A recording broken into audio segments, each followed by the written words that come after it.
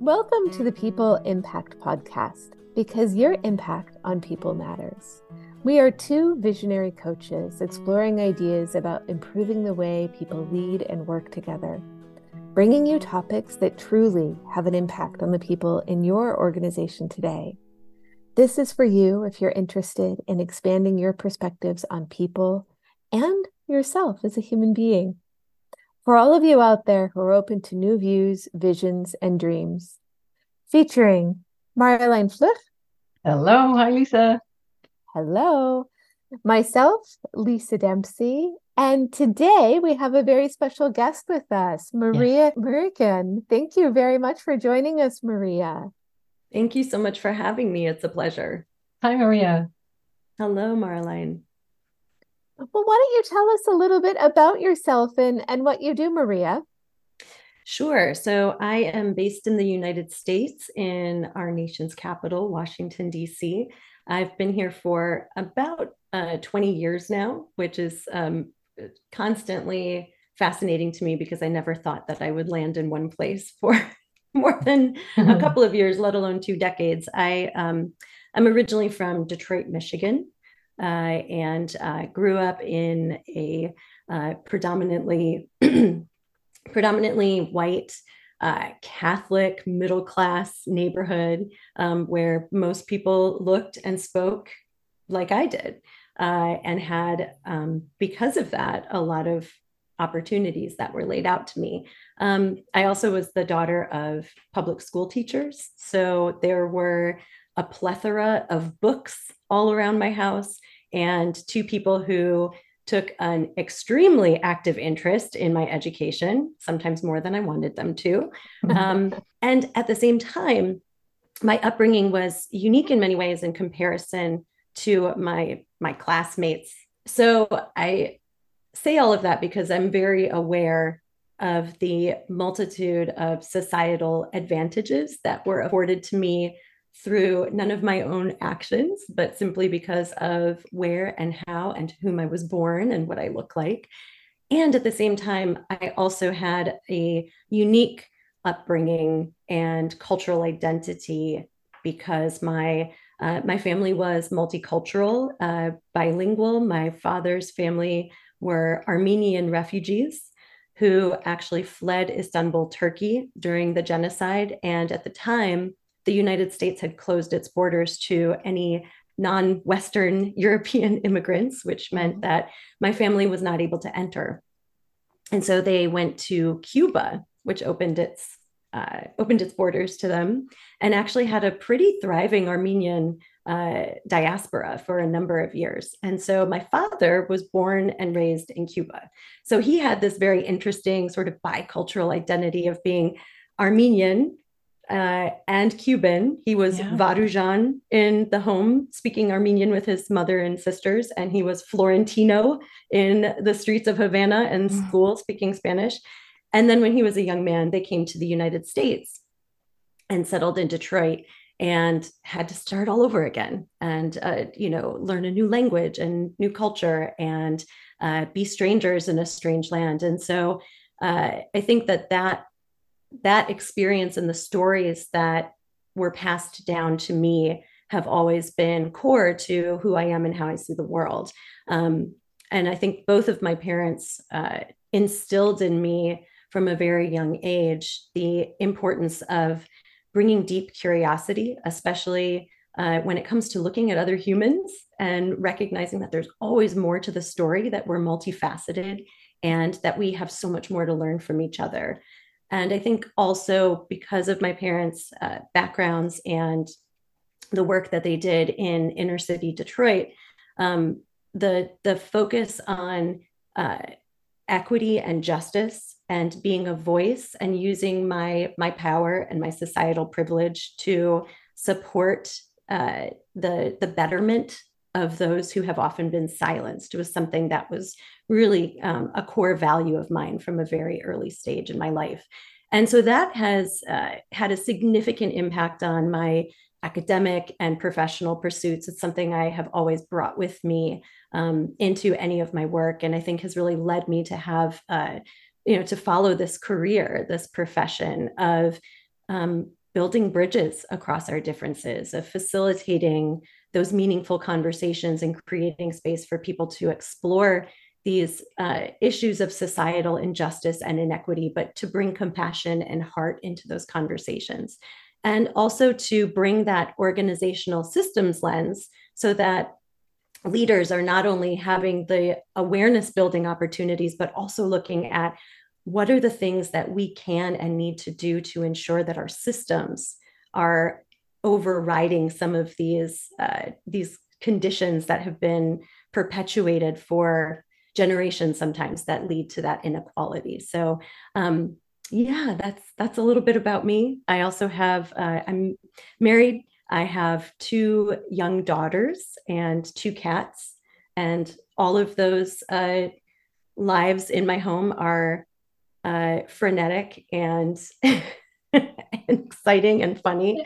And so, yeah, it's a joyous and challenging work, I would say, as you both are very well aware, doing this type of work and immersing ourselves in, facilitating, coaching, working with folks through some of these very fraught concepts. Sure. Yeah, absolutely. And I love what you say about, number one, your parents encouraging, your education and encouraging you to be curious. And it looks like that has carried through the entirety of your life. And so what is it that you really love doing together with organizations right now? What is your most passionate work at the moment? I think my most passionate work is twofold.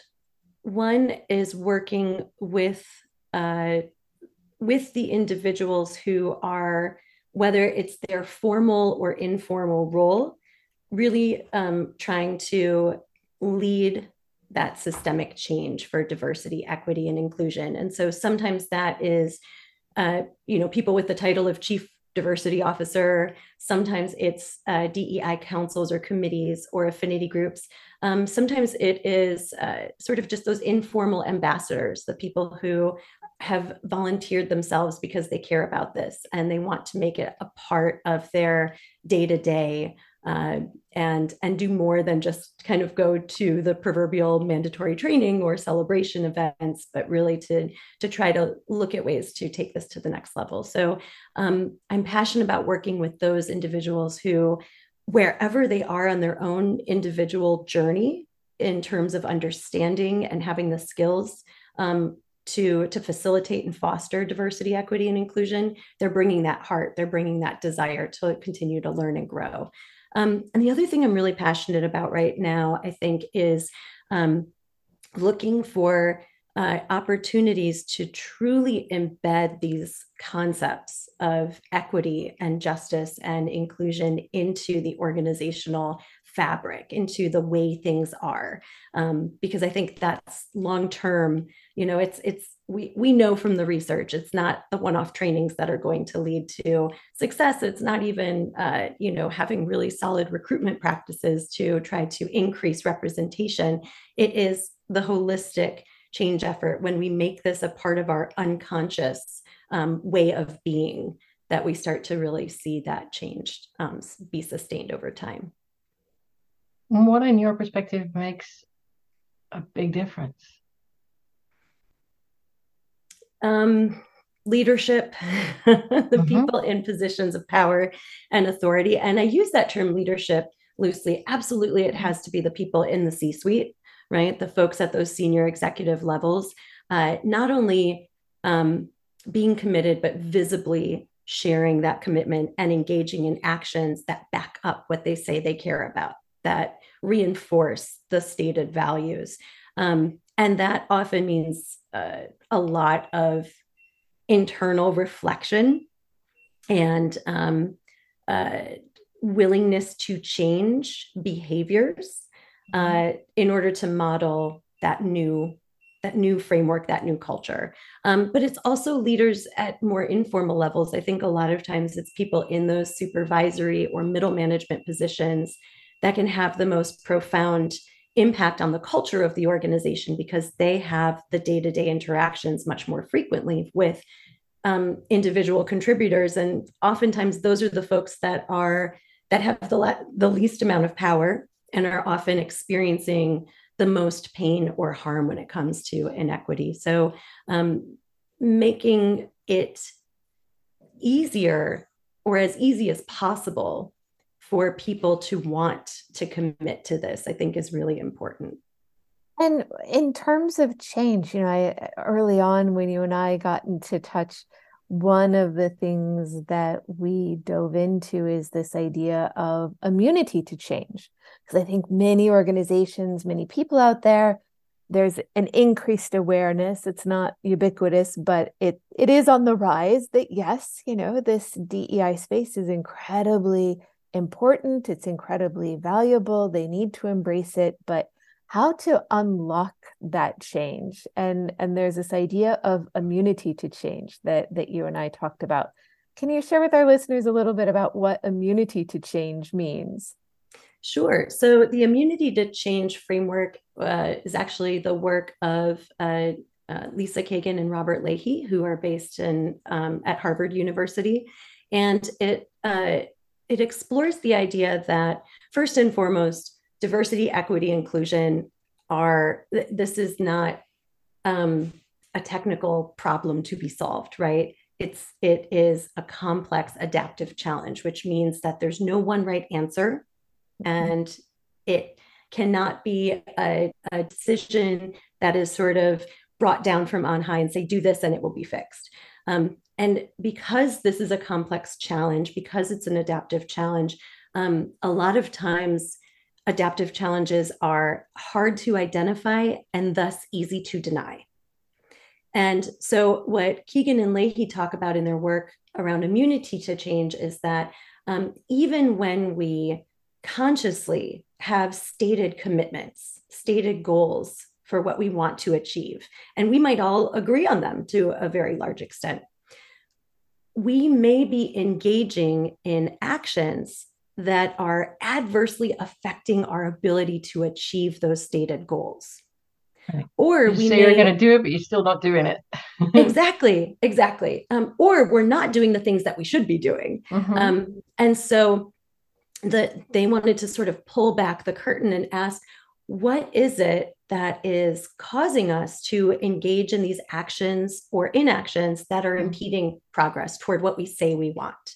And so those hidden competing commitments, I think, are really important for us to try to unearth with our leaders and our organizations, because that's often where we see that there are elements of the organizational structure and culture that are being reinforced and perpetuated, oftentimes because they are not only because they're easy or they're known, but also because they tend to serve a certain segment of the population. And so all of us, whether we're benefiting or not benefiting from those cultural norms, are contributing and perpetuating them without realizing it sometimes. And competing with other commitments. Yeah, exactly. Yeah. And it's not, what I really like about this framework is that it's not a gotcha. It's not meant to make us feel badly or to say these hidden competing commitments or what we're doing or not doing is because we're bad or we're disingenuous with our stated commitments. It's recognizing what's happening at that implicit level. And it also recognizes how complex and interrelated these systemic challenges are. And it gives us an opportunity to take a more, I think, observer viewpoint versus looking at it from the subjective good bad lens, to look at, well, what are some of the big assumptions, the underlying assumptions that are contributing to these hidden competing commitments? And oftentimes those commitments, we think about this notion of immunity. All of us want to have immunity to certain viruses. And so, we build immunity because it protects us. It protects us from things that are negative and potentially harmful to us. And so the same is related to the immunity to change model, that we build these immunities because in some way, shape, or form, they might serve us. They protect us. And as we know, change is, even when we welcome it, leads to some sort of loss, right?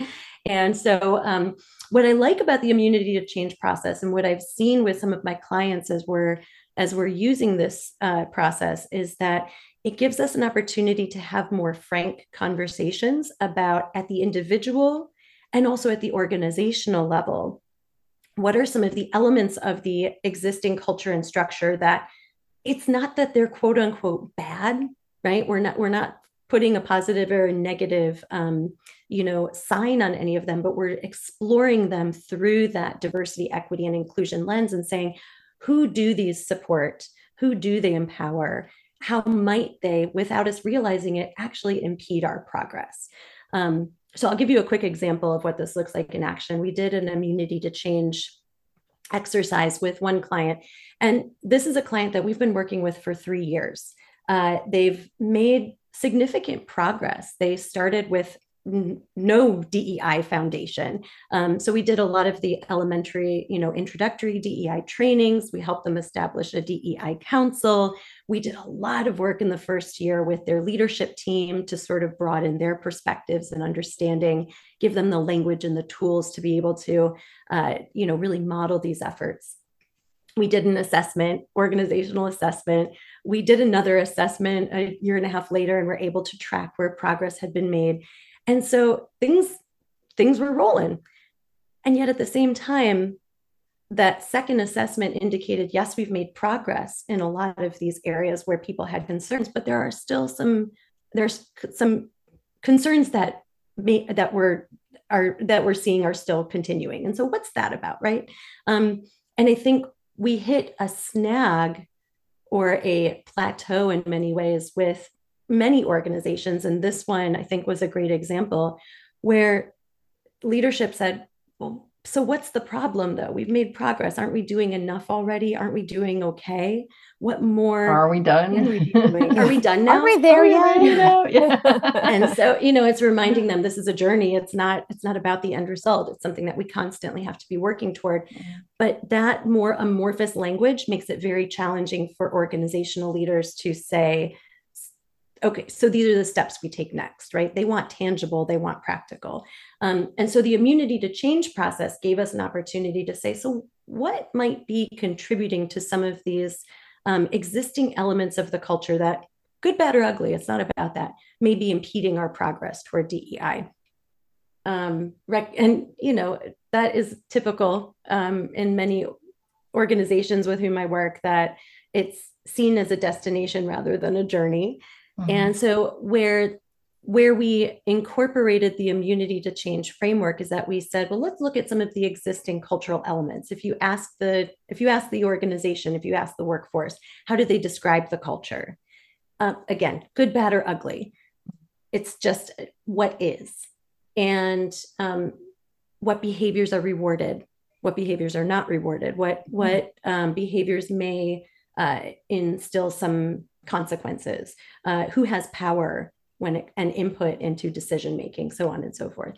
And what came out of that, one of the interesting threads was that although the organization and the leadership state their commitment to DEI as a strategic priority, the message that is implicitly being interpreted by the workforce is that our day-to-day work trumps any DEI effort. So DEI is still seen as this nice to have over here other thing that is mostly made up of events, that if I have time to go to this lunch and learn, that's me checking the box on doing DEI, rather than seeing it as just a core part of who we are and what we do, a lens through which we make our decisions, how we ensure that all voices are heard in meetings, so on and so forth.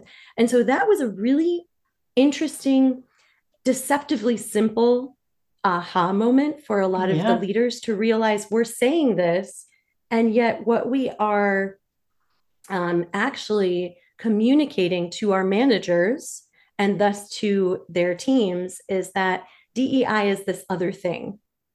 And first do your work, and then maybe you can have your dessert, your DEI if you have dessert. any time right? left, then any space left in your stomach, have Yeah. some DEI. Yeah. Right.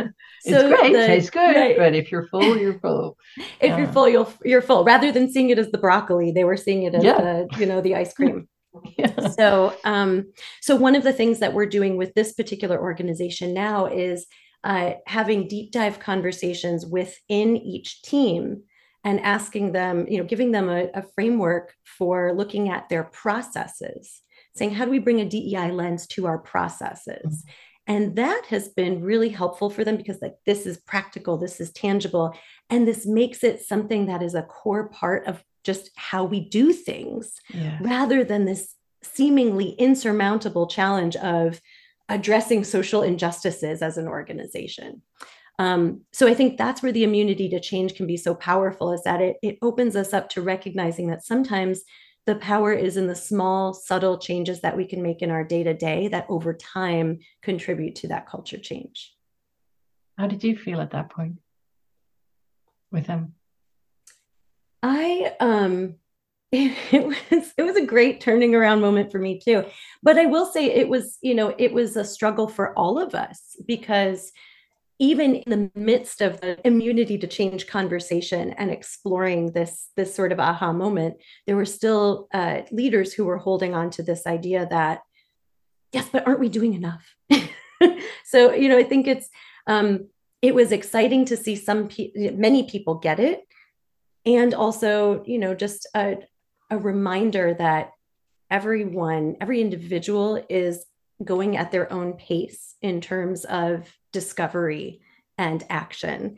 And what sometimes seems so common sense to me, because I spend all my time doing this work, is not necessarily common sense to others. And so I think, as much as I try to facilitate in others to be compassionate and open and patient with the process and extend grace, I sometimes find myself losing my patience and my curiosity with folks. And so it's something as a coach, I have to constantly remind myself of, practice, always be practicing this notion of deep listening and giving people the space they need to come to these decisions on their own so that they can commit to those actions.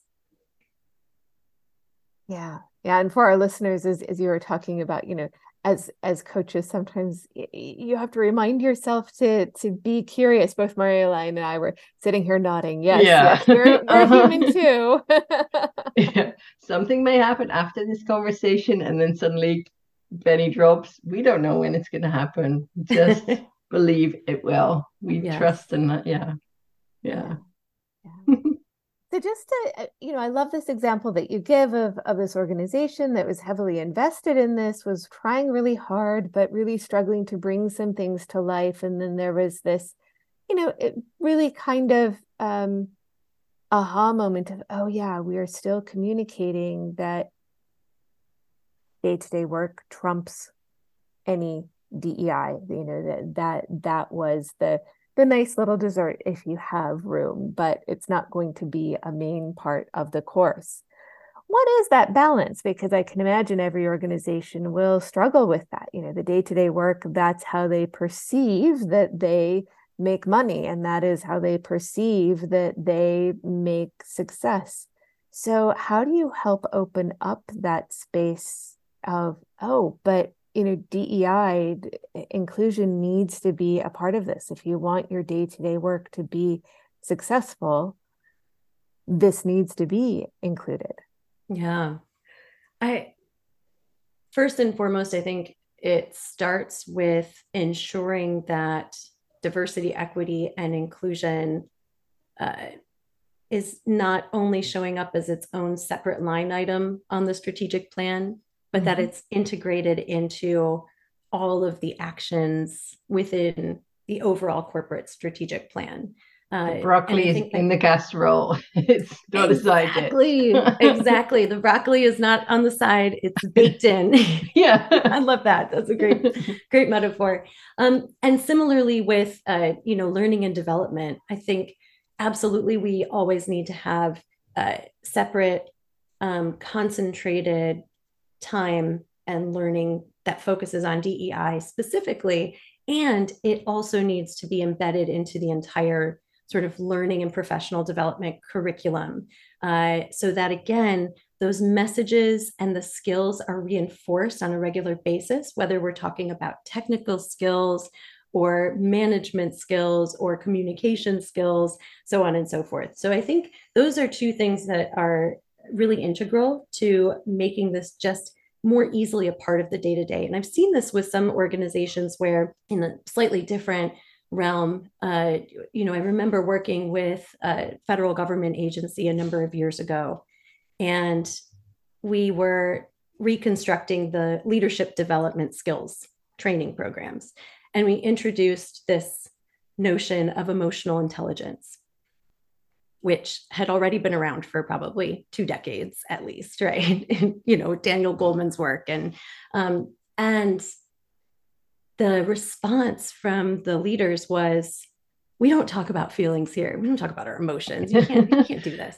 And they were right that, we tried to introduce this and there was a great deal of resistance, but we kept going. We kept integrating the language and showing how it was important and relevant. Fast forward, it took 10 years, but doing the training a decade later, when we would say, how do you describe, or what do you know about emotional intelligence? Every hand went up. And people were able to accurately define what it was and why it was important. So I think some of this also is recognizing that this takes time to become a part of our lexicon, but it can happen if we persevere. And it will, because we are. Yeah, so it sounds like it's that idea of, planting the seeds, at least sparking the conversations, giving some of the ideas, giving some of those really core fundamental pieces, and it may not get baked into the casserole right away, right? There still might be some picky eaters who go, no, I want that on the side. Don't put it in. But it will eventually make its way into the mix. Yeah. What's one thing, this is a complicated process, and change often is. What we know for most change models is 7 years is usually the earliest that you can start measuring substantial change. And oftentimes it runs into 10 plus years for other more complex dynamic pieces. So what's something people can start doing today to plant those seeds, to start introducing some of those foundational pieces into their organization? So I think it's looking at this from a vantage point of what are the nudges that we can start to introduce that don't feel overwhelming, but challenge people to reframe their assumptions about what is normal, what is the right way or the standard way. So I think instead of telling people we all are biased, instead let's unpack the ways in which our implicit associations and biases may impact decisions, and how we can mitigate that by introducing some pause points to ask ourselves, what are we missing here? Where might we have some collective blind spots? Whose voice are we missing in this decision-making process? And how are we going to address that? Flipping the questions that we ask, even when it comes to, for example, recruitment and candidate selection, instead of starting with who's the ideal candidate or who's the most qualified candidate and why, shifting it to everybody is qualified. So why not each of these individuals? And it's small nudges like that, as well as looking at our processes and asking, if we were to bring an equity lens to this process, to this decision-making process, what would that look like? What would be possible? What are the criteria that we all agree upon we should be prioritizing when it comes to this decision? And giving opportunities for people to anonymously respond to some of those questions in writing is really important. I think especially if you have organizational cultures where there is less of a sense of safety or trust. But these are small subtle but not insignificant nudges that managers, supervisors, individual contributors can be doing in their teams when it comes to day-to-day decision making that I think can be happening easily without any additional resources beyond just thinking a little bit differently and maybe taking a little bit more time to slow down in order to be able to speed up later. And then at the higher level, I think at the executive level, it is doubling down on the commitment right now to diversity, equity, and inclusion, and continuing to reinforce that language and communicate that now more than ever, it's important for us to ensure that we're building cultures that embrace everybody's needs. This is not a zero-sum game. This is a reframing we do things to ensure that we are achieving our mission and our vision. So I think there's that sort of that meta piece that needs to happen, as well as the small sort of micro changes that we can make. Yeah. Yeah. And I love that idea of the little nudges, right? Just those tiny little, rather than focusing on microaggressions, focus on the micro steps. What are the little micro pieces that can be done to improve the situation and to bring this more to the forefront? Yeah. Yeah. Yeah. Well, thank you very much, Maria, for joining us today. We appreciate you and you sharing your perspectives with us. It was my pleasure. Thank you so much for having me on. Thank you. This was super interesting. Thank you. And thanks everyone out there for listening. Perhaps you've been listening directly online. You can, of course, find the People Impact podcast on your favorite app. Please do make sure to subscribe so that you're the first to learn about our newest episodes. And if you appreciated this episode with Maria, please share it. We'd also love to hear your feedback, guest suggestions, and topic requests. We want to know what's on your mind in the workplace. Let us know. Until next time, bye. Bye.